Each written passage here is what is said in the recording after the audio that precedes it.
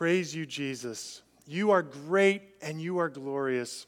As we come into your presence now, I pray that you would meet us here. Open our eyes and ears, open our minds and hearts so that we would know you better and therefore love you and trust you more. In Jesus' name, amen. One of the many cool things about living next to an Air Force base is that you get insights into how the military works. For example, there is a thing called weapons school. A friend of mine had to transfer to the base near Vegas for 6 months, and he had to separate from his family for this time because the Air Force knows that it takes the students 24 hours a day in order to understand all the various weapons that the U.S. military has. Now, the point of this school was that the young officer could advise more senior officers about the capabilities of various weapons at crucial moments when the need arises. Now, of course, there are many appropriate old sayings about this in this regard. Know your enemies, know yourself. One of my favorites that's kind of related is the Native American proverb that says, "One day I went in search of my enemies and I found no friends. The next, I went in search of my friends and I found no enemies." Would that we all lived accordingly.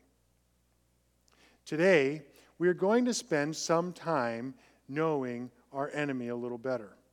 We will spend more time knowing our friend better. Now, I promised several weeks ago that we would look at demons, not, I want to note, to satisfy our curiosity. I've said many times, the Bible never tries merely to satisfy our curiosity. And our enemies are real, and they remain for now. One of these days, they will remain no more. Until then, we are the church militant against the foes in our hearts and in our minds. This is exactly what Paul has in mind in 2 Corinthians 10, verses 3 through 5. Paul says, "For we walk not in the flesh. We are not waging war according to the flesh. For the weapons of our warfare are not of the flesh, but have divine power to destroy strongholds. We destroy arguments and every lofty opinion raised against the knowledge of God, and we take every thought captive to obey Christ." Why? Because lies, all lies. Because that's the enemy's language, we need to know, we need to pursue, and we need to teach the truth so that we can take every thought captive, so that we can fight the lies of the enemies of our souls. So for now, until that day when our enemies are no longer our enemies, it is worthwhile for us to understand our enemies and his objectives. More important is our understanding that our friend, our Savior, Jesus, is our victor. He has the weapons we need to fight the enemy at the crucial moment. He has already won the war against Satan, and he is with us in this fight. Everything I'm going to say today can be understood from one verse, John 10:10. The thief comes only to kill, steal, kill, and destroy, but I have come that they may have life and have it abundantly. Jesus is our Savior because Christ is our victor. Christ, as our Messiah, is our victor, chosen by God to destroy his enemies. And because Christ, our victor, has destroyed our enemies, Jesus, God with skin on, is also our Savior. Now, as we are going through the Gospel of Mark, we are still in these initial miracle stories. And so we need to know a couple of things about demons that are going to be important actually throughout the whole book. But knowing about demons is not as important as knowing the one who gives victory over demons. We should be in search of our friend, because then we will have the means to destroy our enemy. Jesus tells us he came to give life and give it abundantly. Demons aim instead at destruction. Demons wish to steal, kill, and destroy. So Jesus miraculously cast out the demons. Jesus miraculously cast out the demons so that we would know that he can. Jesus miraculously cast out the demons so that we would know that those forces which are unmovable to us are easily destroyed by him, destroyed by a word, destroyed by the power of abundant life. Jesus is Savior because Christ is victor. Now, first, let's unpack a bit more about the purposes of miracles. So far, we have emphasized three truths that are true about every single miracle always. Miracles demonstrate one or more of three realities. The first is that God has all power. He is in control. The second is that God has authority to use that power for his own ends. And the third is that God desires to bring us into his presence. And of course, there's more to this story. With miracles, God demonstrates aspects of his victory over our lostness. God, through miracles, demonstrates his victory over the fallenness of every human heart. Because there are many aspects of the reality that we live in every single day that speak to the damage of the fall. The fall when Adam and Eve sinned. The fall when Adam and Eve sinned, and therefore every single man, woman, and child born to them are also sinners. And there are many aspects to the reality that our reality, our humanness is damaged, it's ruined, it's destroyed. And God uses miracles very often that are aimed at correcting or relieving one or more of these sources of death that is in our own heart and in our mind. For example, we were dead in our trespasses and sin, so he gave us new life. We were filthy, he cleansed us. We were sick, he healed us. We were separated from him, the source of life, so he separated us unto himself. We were guilty, so he gave us pardon. We were slaves to sin, so he redeemed us. We were enemies, so he won the war for us. He is our victor. We were sinners, therefore he declared us righteous. We were foreigners, so he adopted us. And we were attacked by enemies far more powerful than we, and he rescued us. Now, next time we will see that Jesus Christ, our victor, is victor over disease and uncleanness. But today we're talking about demons. And we know that demons are bad. So Jesus is badder. Badder in the sense of tougher, stronger, victorious. Badder in the sense that no matter what the demons do or try to do, Jesus wins. The thief comes only to steal, kill, and destroy, but Jesus came that we might have life and have it abundantly. Jesus is our Savior because Christ is our victor. And the Bible tells us about demons so that we will know our enemy. The Bible tells us about demons so that we will understand a little bit better about our victor, Jesus, the one who with a word can send the demons to hell and bring us into his presence. As Christians, we understand that we have three enemies. We have three enemies. First of all, we struggle against Satan and those fallen angels under his sway. We also struggle against the world around us, the world that Satan orchestrates. It's the nature of things, the presence of temptation everywhere and every when. And lastly, we struggle against our flesh. That part of us that has not yet been redeemed, that part of our lives that remains under the sway of our own sin apart from anyone or anything else. And so we need a victor who is stronger than any or all three of those. And so, as we get here to talk about demons, we turn to our passage. Mark chapter 1, verse 34. Jesus healed many who were sick with various diseases and cast out many demons. And he would not permit the demons to speak because they knew him. Now, I want to say, first of all, that the first century believers understood the difference between disease and demonization. It says Jesus healed the sick, and it says that Jesus cast out demons.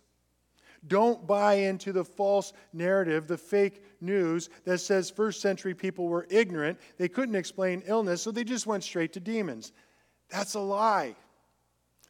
I suspect that's a lie straight from Satan. Satan, which, by the way, means adversary, and devil simply means accuser. Satan and those demons under his sway would love for you to believe that there is no such thing as evil spirits. They would also love for you to believe that they are more powerful and influential than they in fact are. C.S. Lewis rightly noted, there are two equal and opposite errors into which our race can fall about the devils. One is to believe in their existence. The other is to believe and feel an excessive and unhealthy interest in them. They themselves are equally pleased by both errors. Jesus is Savior because Christ is victor. Because he gives victory over the enemies we cannot defeat. We don't even fully understand. Jesus is Savior and Christ is victor because he gives life that is more powerful than the stealing, the killing, and destroying of the demons. The thief comes only to steal, kill, and destroy. Jesus came that you might have life and have it abundantly. The Bible makes this absolutely crystal clear. Jesus' victory is complete. 1 John 3:8 says, the reason the Son of God appeared was to destroy the works of the devil. Christian, no matter what you face, no matter who your foe, Satan cannot stand against Jesus. Christ is our victor. He wins the victory to show us that he has the victory, no matter what. Now, to demonstrate this, the Bible is filled with stories about God's victory over demons. So let's ask some questions of the Bible. What do we know about demons from Scripture? Now, I don't have time to do a full survey, but here we go. We find out that Satan is our adversary. And we find out our adversary has a leash. In Job 1:6, we see, now there was a day when the sons of God came to present themselves before the Lord. In other words, God said, hey, Satan, come here. And Satan came along with them. Never forget, Satan bows to Yahweh. Though he is able to wreak great destruction, Satan remains one who reports to the Lord. Satan has no power apart from that which the personal creator king of the universe permits him. The same personal creator king of the universe who loves you and came to give you life and life abundantly. That should give you confidence. That should give you hope. That is why you know that Christ is the victor and therefore Christ, Jesus, is the Savior. We also know another thing from Scripture. Satan's power comes from his ability to make his lies plausible. Listen to John 8:44. Jesus is speaking to those who are opposing him and says, you are of your father the devil, and your will is to do your father's desires. He was a murderer from the beginning, and he does not stand in the truth because there is no truth in him.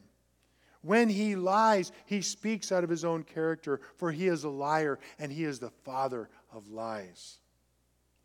Now, we have to understand the close connection between lies and murder. Jesus is the way, the truth, and the life. Believing lies, empowering lies, begets death. We embrace lies because we want the world to revolve around us. And so, Satan whispers into our ears, you can't trust God. You must be God for yourself. And this is what we learn from in Scripture. This is why we call Satan the tempter. In Genesis chapter 3, 1 through 7, and then in Matthew and Luke chapters 4, we see that Satan uses lies and fear. Notably, fear that God can't or won't come through on his promises. The fear that God can't or won't make all of our sufferings worth it. Satan wants you and me to claim the title of God for ourselves and thus stealing our life, killing us, and destroying us and our families. Note also, Satan is adept at using powerful emotions like anger, lust, and pride. And these emotions feel self-justified, and therefore we give them rein, and we sin, and we die because of them. For example, that person wronged you. You are right to hate them, or even better, to harm them. Or it's inevitable that you will dwell on this person who is not your spouse. Or you deserve to steal that thing you want. The company has insurance anyways. Lies, lies, lies, all lies. And implicit in these lies, go ahead, do it now, so you'll be happy. Satan wants you to believe that you will have more pleasure in sin than you will if you trust God's promises to do for you what you need. Lies, lies, lies, all lies. My friends, don't let this pass by too quickly. Because the essential, foundational command in Scripture is for you and me to trust the promises of God for us in Christ. Distrusting the promises of God is a declaration. Distrusting the promises of God is saying, I am the judge about what is good for me. I am the judge about what will give me most pleasure. So you see, murder and lies are most closely connected. Satan feeds you arsenic. Satan desires to kill you with his lies. So wait for the living water instead. See, all of this gets to the fact that though Satan can be blunt, the torching of St. Louis is blunt. Usually, however, Satan is subtle. Satan needs simply to turn your eyes away from Jesus. Shiny diamonds and gold? Great. Smaller, bigger, stronger, softer toys? Wonderful. Stupid, angry, idiotic, patriotic? Absolutely. Whatever it takes. We are such predictable sheep. Don't fall for Satan's lies. Keep your eyes on Jesus. In fact, that's the point of J.D. Greer's very good advice. He says, if you want to fight the demonic, don't focus on the demons at all. Just let Jesus be large in your life. You know, over the years, I've been given books and booklets on demons and spiritism, etc. I suppose there's something to be said of value. I think what would be of most value would be a book that went through each and every text and looked directly at the biblical text, and we would learn something. But anyone who tells you that they understand the principalities, that all you have to do is say the demon's name and they'll obey you, that's all garbage. I have no time for that. Instead, what you and I must make time for in our lives is making Jesus large in our life. knowing Jesus, knowing Christ, knowing Jesus Christ and Him crucified, knowing God and His promises, knowing God's Word, and knowing that He is active in your life, especially in your pain. God is right there. Because it is in our pain, it is in our sufferings that we turn our eyes from ourselves and we turn them to Jesus. And as we turn our eyes away from the demons and as we're looking to know God better, we ask the question, what else is it that we know? Second in importance to knowing Jesus is knowing how Satan operates. Now, fortunately, the Bible tells us his objectives and how he pursues these objectives. In fact, Paul says we are not ignorant of his designs. So let's get specific. How can I know that it is Satan speaking to me and not the Holy Spirit? Well, there are at least 3 questions we could ask. Do my thoughts contradict God's word? I take this from Genesis 3:1 and Matthew 4:6, where Satan tempts by casting doubt on God's word. Are you tempted to doubt the plain meaning of what God said? The source of that temptation may very well be the demonic. Number 2, do my thoughts condemn or accuse me? Paul warns that there is a repentance that leads to salvation in 2 Corinthians 7:10. There is another that produces only death. If your sadness to your sin feels burdening and destroying as opposed to life-giving, the source of that temptation may very well be demonic. Number 3, do my thoughts create anxiety? I take this from 1 Peter 5:6-9, where we see that Satan prowls around seeking to devour us, and in the immediate context is God instead giving shelter from anxiety. Because Jesus is the author of peace. If your thoughts lead you to dwell only and always on the bad, the source of that temptation may very well be demonic. In fact, allow me a moment to dwell on 1 Peter 5:8-9. Peter tells us, be sober-minded, be watchful. Your adversary, the devil, prowls around like a roaring lion seeking someone to devour. Resist him, firm in your faith, knowing that the same kinds of sufferings are being experienced by your brotherhood throughout the world. We can learn some very important things here. We can learn that our enemy is real and he is active. We can learn that our enemy delights in our destruction by any means necessary. We also learn that we can resist our enemy. And we learn that resisting our enemy entails all that we're talking about when my daily Facebook Live videos that's on my Facebook page. This is exactly what we're talking about right now. And the point that I want to make there is the same that J.D. Greer makes. Let Jesus be large in your life.